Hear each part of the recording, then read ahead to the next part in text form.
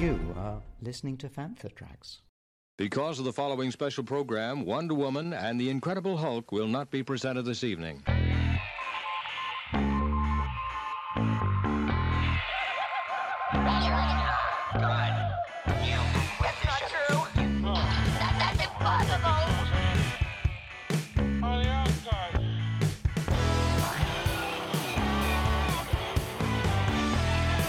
It's time to get all your Star Wars news in a single file. This is Making Tracks. Here are your hosts, Mark Newbold and Mark Mulcaster.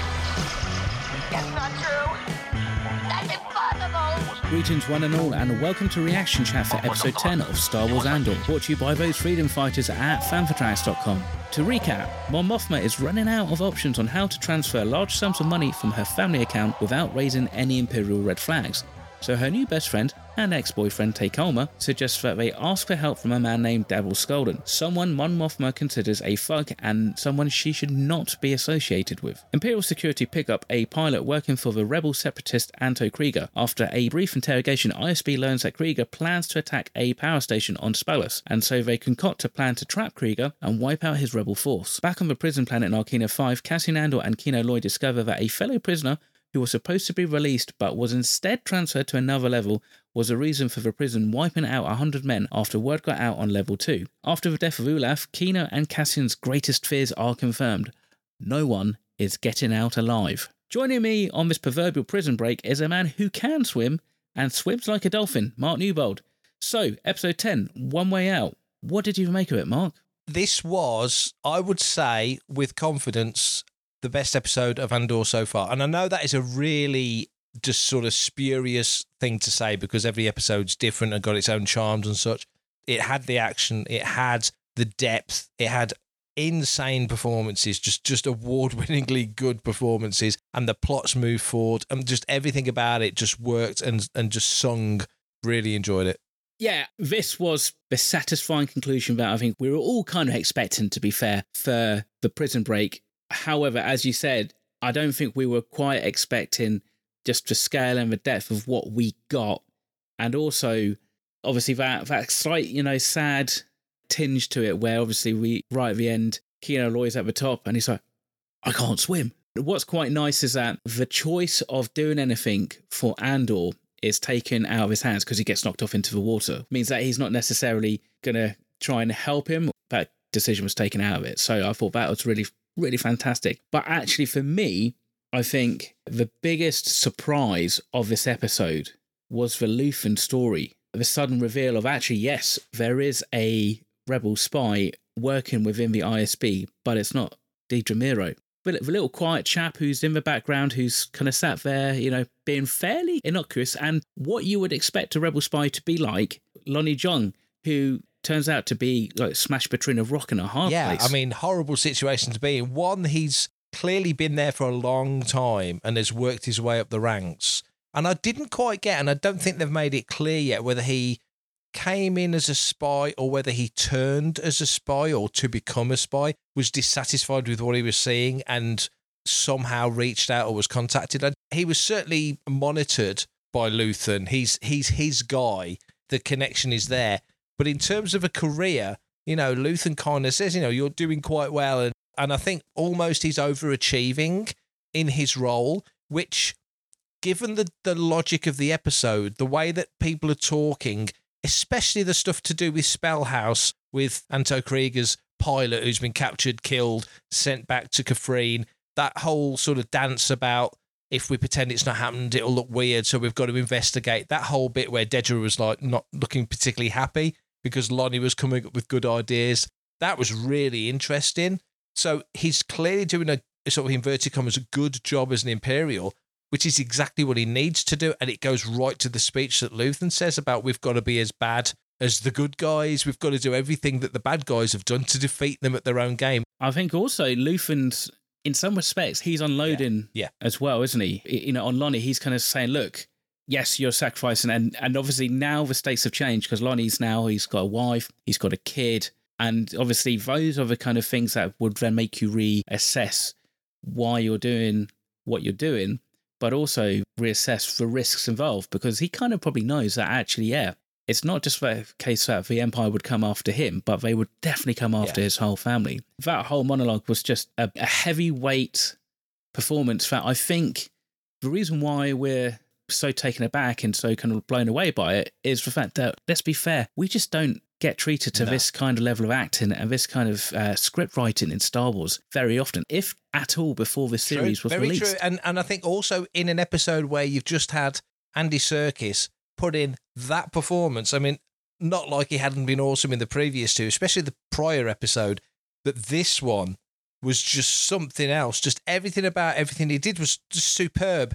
And you're thinking that scene where I can't swim, as you've just mentioned, that whole sequence, and you're thinking, you're kind of expecting the episode to end there, and then no, we switch to Coruscant, and then you get this heavyweight scene, this heavyweight speech from Luthen. It just kept piling on the awesomeness. It just kept piling on the awesomeness. He talks about his ego, how he knows that he's never going to see the promised land, like you say. It's a kind of a Moses speech. You look at it on the page, and it is quite wordy, and it is quite considered, but it's Luthen unloading. He's essentially had those words and that speech in his head for years. He says, I wake up to an equation I wrote 15 years ago. It's the manifesto, the whole stuff we've been thinking about since Aldani. It's the manifesto. It's all the thoughts of how is this rebellion going to justify itself when it actually comes up to everybody making a stand. We've got to be something to stand for, not just something to stand against. You can't just fight against what exists. You've got to be prepared to replace it with something better, which I think is ironic because you look at the history of Star Wars,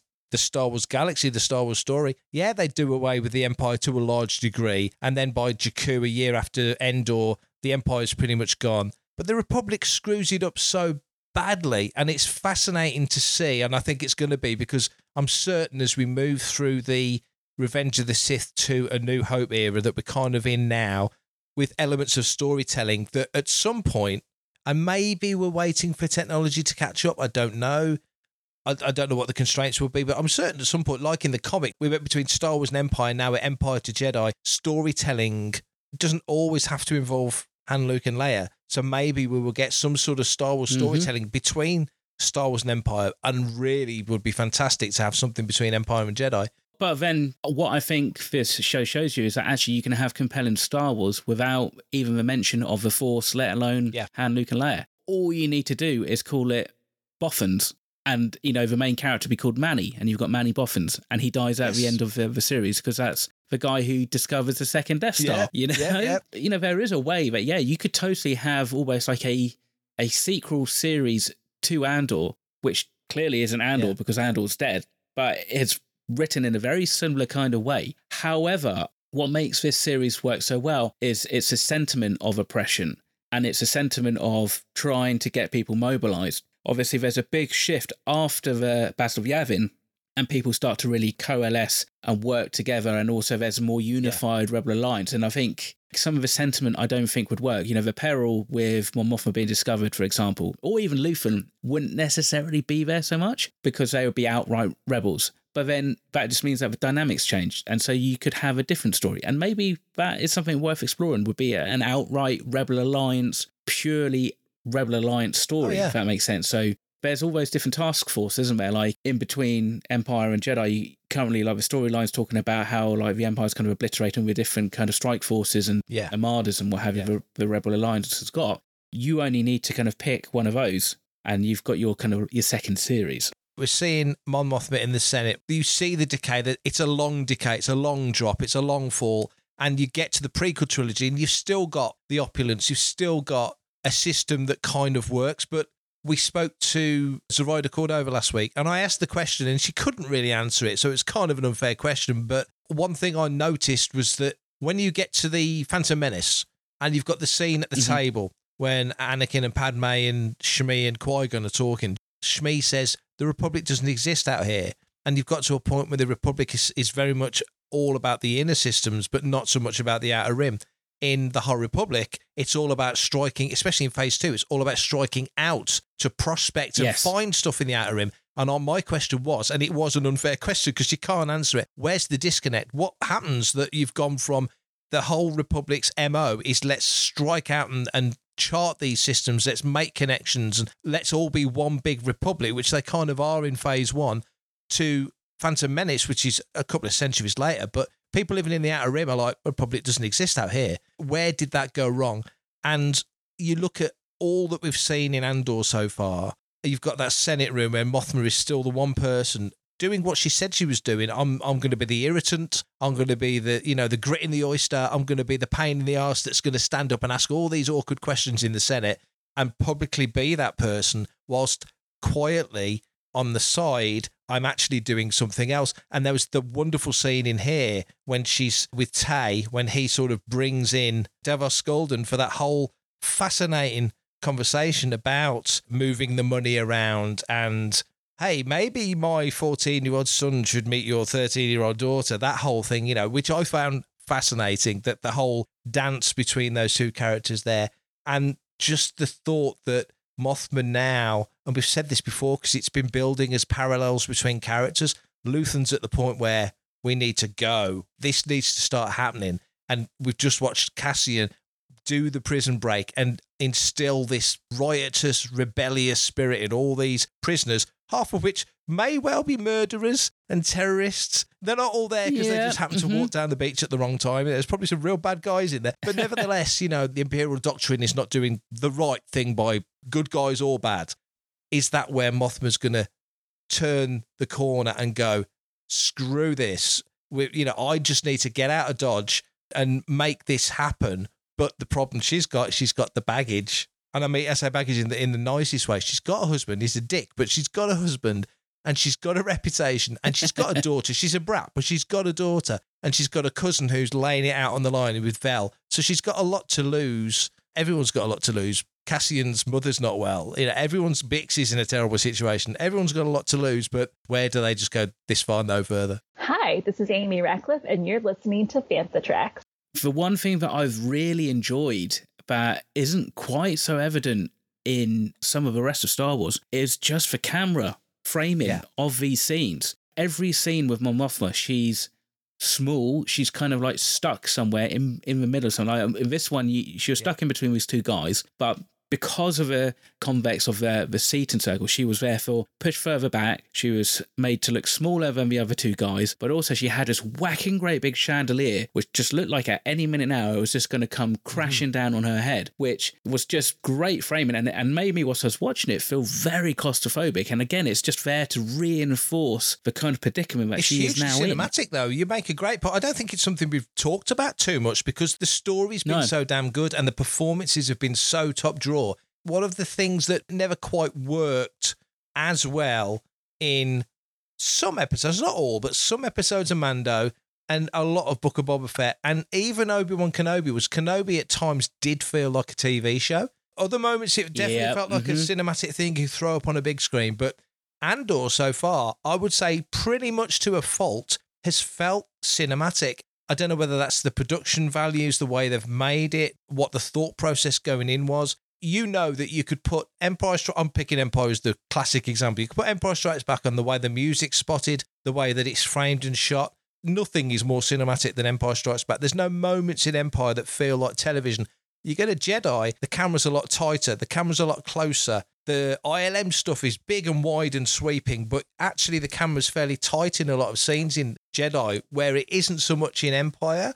In Andor, people have picked up on that. The scene when her and Vel have the conversation in Nobody's Listening, the previous episode, and Vel leaves and Mothma's shoulders drop and her head drops, and you can just, she's so isolated with those huge, as you said, high arches, beautifully designed rooms.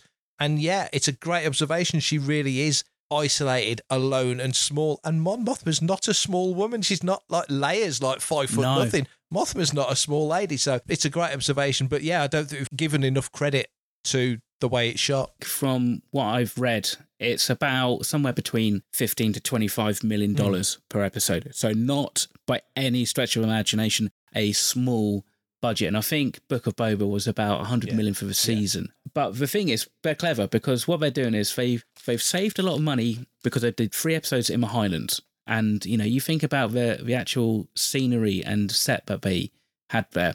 was pretty sparse. It was only that dam and that kind of prison vault that they needed to do. You then got Ferrix, which we know is a big site, but has been reused multiple episodes and is, again, like an anchor. You know, we've only really seen Mon Mothma in the Senate a couple of times, and then we've seen her in her apartment for the rest of it. So they've been really clever how they then shoot the series. You know, there's been a lot of photos, and I know you and Matt, when I think you were down to London the other day, you went to like the Barbican. You can see what they've done. You know, they've used a brutalist architecture around the Barbican Centre, and they've just used really kind of straightforward and very cleverly thought out set extensions and CGI to obviously make it feel bigger and a lot more like Coruscant. But the fact of the matter is, they haven't had to build an apartment block or anything. They just, you know, just to get Cyril Khan into his mum's house, they just know they can do all that with CG. So they've been really savvy with how they've done it. And I think that in itself has allowed them to have that kind of scope. Plus also, I think it's just down to the DOP's understanding of the subtext of what's going on in each scene. And I'm guessing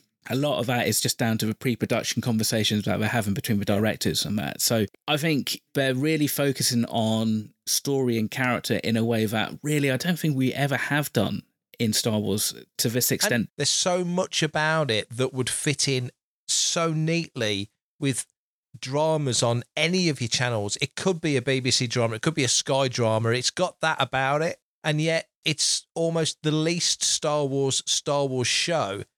I came into Star Wars at a different point that you came into Star Wars, and if you role-played Star Wars because you're 10 years younger than me, you might have role-played the Wizard stuff, but I role-played the West End stuff. And so even in something like role-play, and somebody new would have role-played the Fantasy Flight stuff. I'm making silly examples, but there's lots of different entry points to Star Wars. And so whilst a lot of people are sort of saying, oh, there's loads about Star Wars that doesn't feel right to me, let's say, because of whatever you ingested first is kind of always that indelible memory that you take away with you, and that's the benchmark for everything else. With this, there's so much about Andor, because it is gritty, real, I wouldn't want to say kitchen sink, but it's kind of got that about it, that it just feels grounded. It doesn't feel grounded in the world of 2022.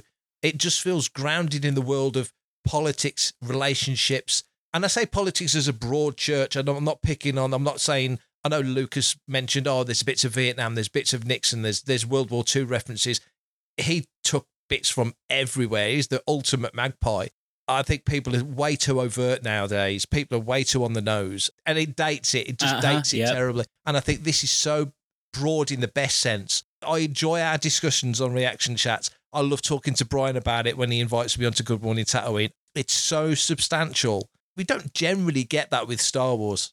For everything in one location, daily news, reviews, interviews, podcasts, video, and social media feeds, bookmark FanthaTracks.com for Star Wars news 24/7, 365.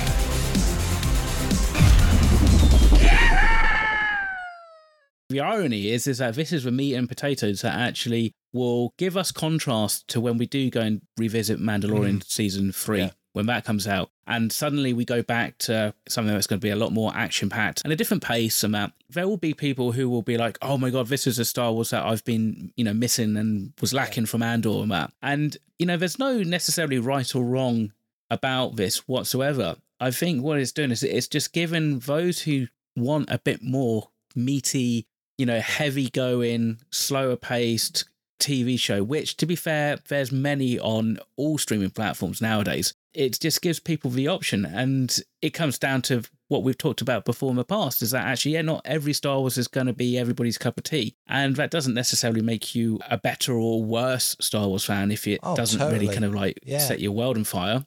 Let's pick on Brian. Brian doesn't like animation, so therefore he doesn't watch animation. Doesn't make him any less of a Star Wars fan than me and you just because we watch it. So that in itself is going to be good. And I think it will be interesting just to see how, when we get to Season 2, how that plays out. And again, it's just like how it all links in and how much it links in directly to Rogue One and then how much it links in directly to the original trilogy. But what I'm pretty safe and confident in knowing that whatever we get in Season 2 is going to be astounding on multiple levels, and I really can't wait for it. I'm just a bit gutted that we do have to wait until 2024. Knowing that they've only really just started making it as well, pandemic's put a lot of things behind, but by the same token, what we're getting now is so high quality. I know we're not talking an awful lot about this episode. I think there's a lot of conversation about this episode because it has been so successful in telling this story. When we do come to, like you say, Mandalorian season 3, for example, whilst this has just been a feast and a joy, and this is the show of all the shows we've had so far, 3 years this weekend since Mandalorian debuted. That's why we got the Grogu and the Dust Babies thing as a celebration of that. But this will be the show that you look back and go, wow, well, that came from Andor. That we know that because of Andor. We think this because of Andor, because there's things in this show that are going to put a different spin on the things that we know, but in a way that sometimes you worry that there were certain story things in Tales of the Jedi that actually changed not just the way we view things, but actually what happened.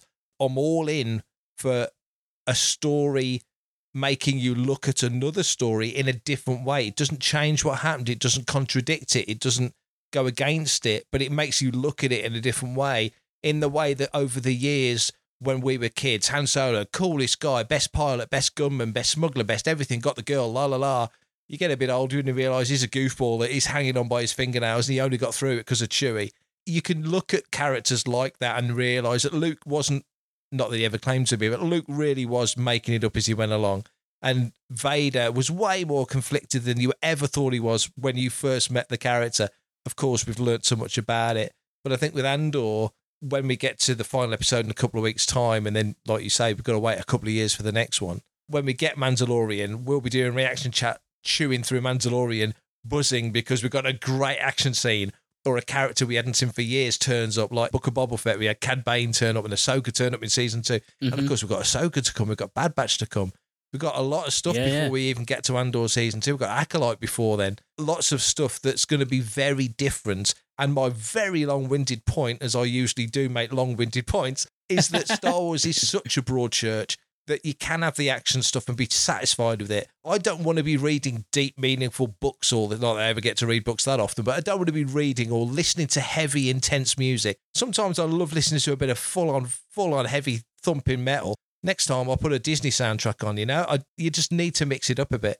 And I think Star Wars is in a very good place because it has got all the strings to the bow. It's all in there. You've got your kids stuff, you've got your action stuff, you've got your thoughtful, deep stuff now with Andor, which we were lacking before. It's all there now. And I hope that Lucasfilm, that the people that are coming up with the stories, realise this. The shackles are so off now. Marvel's done it brilliantly for years. They've done goofy stuff. They've done serious stuff. They've done action stuff. They've just thought, let's do something nobody's expecting, like Guardians of the Galaxy or whatever. And sometimes they fail. Sometimes they release the Eternals. Other times they release Guardians and it's like, wow, you've got to be prepared for things to fail. And I know Star Wars has got this crazy high watermark because how do you follow Star Wars Empire and Jedi? And if you're open enough to accept it all and just enjoy it, there's something to take away from all of it. And Andor is just, for me and for you, clearly, it's a feast. I'm Brian Herring, BB-8 puppeteer, and you're listening to Fantha Tracks. That'll learn you. Now, do you think that we're going to see Kino Loy again this season, or do you think that they've left his, shall we say, his fate vague for the time being anyway, because, we might see him again in season 2? And also Melchi. We've seen Melchi and Andor kind of work on this plan supposedly together, and, both of them pretty damn handy and pretty brutal with blasters, let's be fair. They then make it to the shore together. So do you think these two are going to stay together for the final 2 episodes of this season? First on Kino, you didn't see him die, and I think if Tony Gilroy wanted to underline the fact that he didn't survive, you would have seen him die. This isn't a show that's shy on stuff like that. Rogue One certainly wasn't, and Andor is a long form, very much in that vein kind of story. So I think if he wanted him gone, if Andy Serkis had said, I'll do 3 episodes, but I'm out, they would have made sure that, or he'd have jumped in and drowned, you'd have had a Saving Private Ryan bit with him dragged under the water and, something would have come up and eaten him, or I don't know, whatever. If they wanted him dead, you would have seen it. And he actually said, I think in a tweet, I think it might have been a Variety interview where it came up and he said, you never saw him die. Who said he's dead? I don't know if you'll see him this season, but my head tells me that season 2, it's going to go one of 2 ways. He's either going to turn up as an Imperial or he's going to turn up as a rebel. And I just feel that the rebellious spirit has been kind of sparked in him. He was like, I consider myself dead already, so let's go and do what we can do. A bit gung-ho for a guy that was, the floor manager. So I think you will see him again, but I don't think you'll see him again this season. But I'd be very happy to be wrong. Very, very happy to be wrong. I'd love to see him turn up. Or maybe he comes up on the beach 10 minutes later and chases him and Melchi down. And speaking of Melchi, I like the fact that there's a character that we didn't see a huge amount of in Rogue One, but he was very much there, and he was a likeable character. And of course, he goes out in Rogue One as well. They've not over-egged it. He's there. We know it's Melchi. So I do think they're going to stick together. It does feel like when Jin goes in and has the speech with the Rebel Senate, whatever you want to call it, when they're all kind of dissenting and not agreeing, and it was kind of frustrating. They're not there yet. They've not had the big ballsy moment yet, which is what Rogue One is, what Scarif is. When Jin comes out and there's Cassian with the team, when you watch Rogue One in its isolation, you kind of think he's just grabbed a bunch of guys and told them the score, and they're like, yeah, screw it, come on, let's go. But I think you're realising now with Melchi and hopefully with other people, there's no reason why you won't see a lot of those other actors come back as characters in season 2. And it wasn't just happenstance and chance that those guys were the ones that stood up and said, yeah, let's go. They were Cassian's guys. And it does feel like the show that's not only the evolution of Cassian from what we saw on Ferrix. It wasn't just the guy that shot the 2 security guards on Preox, and he's bringing other people in as well. So Kino could happen. Melchi's already there. What season 2 will bring us, and kind of we've got to start thinking of season 2, even though it's 2 years away. It's a long time to wait. With Kino, he'll find a way off. I hope, anyway, they don't make him drag a grudge along. I think it'll be great to see him just to kind of pop up without any real hint or expectations. I think that'd be quite fun. With Melchi, it's one of those odd things, isn't it? It's like, for those who know who he is, it's kind of very kind of like, oh my God, that's Melchi. And then the kid would say, Melchi. And it's like, okay, yeah, we know it's him. But I suppose for those who don't really know or haven't really paid much attention, he'll just be this character that will kind of pop up. What it does is it makes me kind of think if we were meant to see more of Melchi in Rogue One, he has a name, and not many characters seem to have names that they kind of verbalize in Rogue One. Were we meant to see more? I mean, obviously he's there at the beginning, he rescues Jin and that. It's just like there probably was more to his story that we probably would have seen in Rogue One that we didn't actually get. That would be interesting. What's your just kind of general overall thoughts then for the next 2 episodes? For me, I'm thinking they still got this issue with Marva.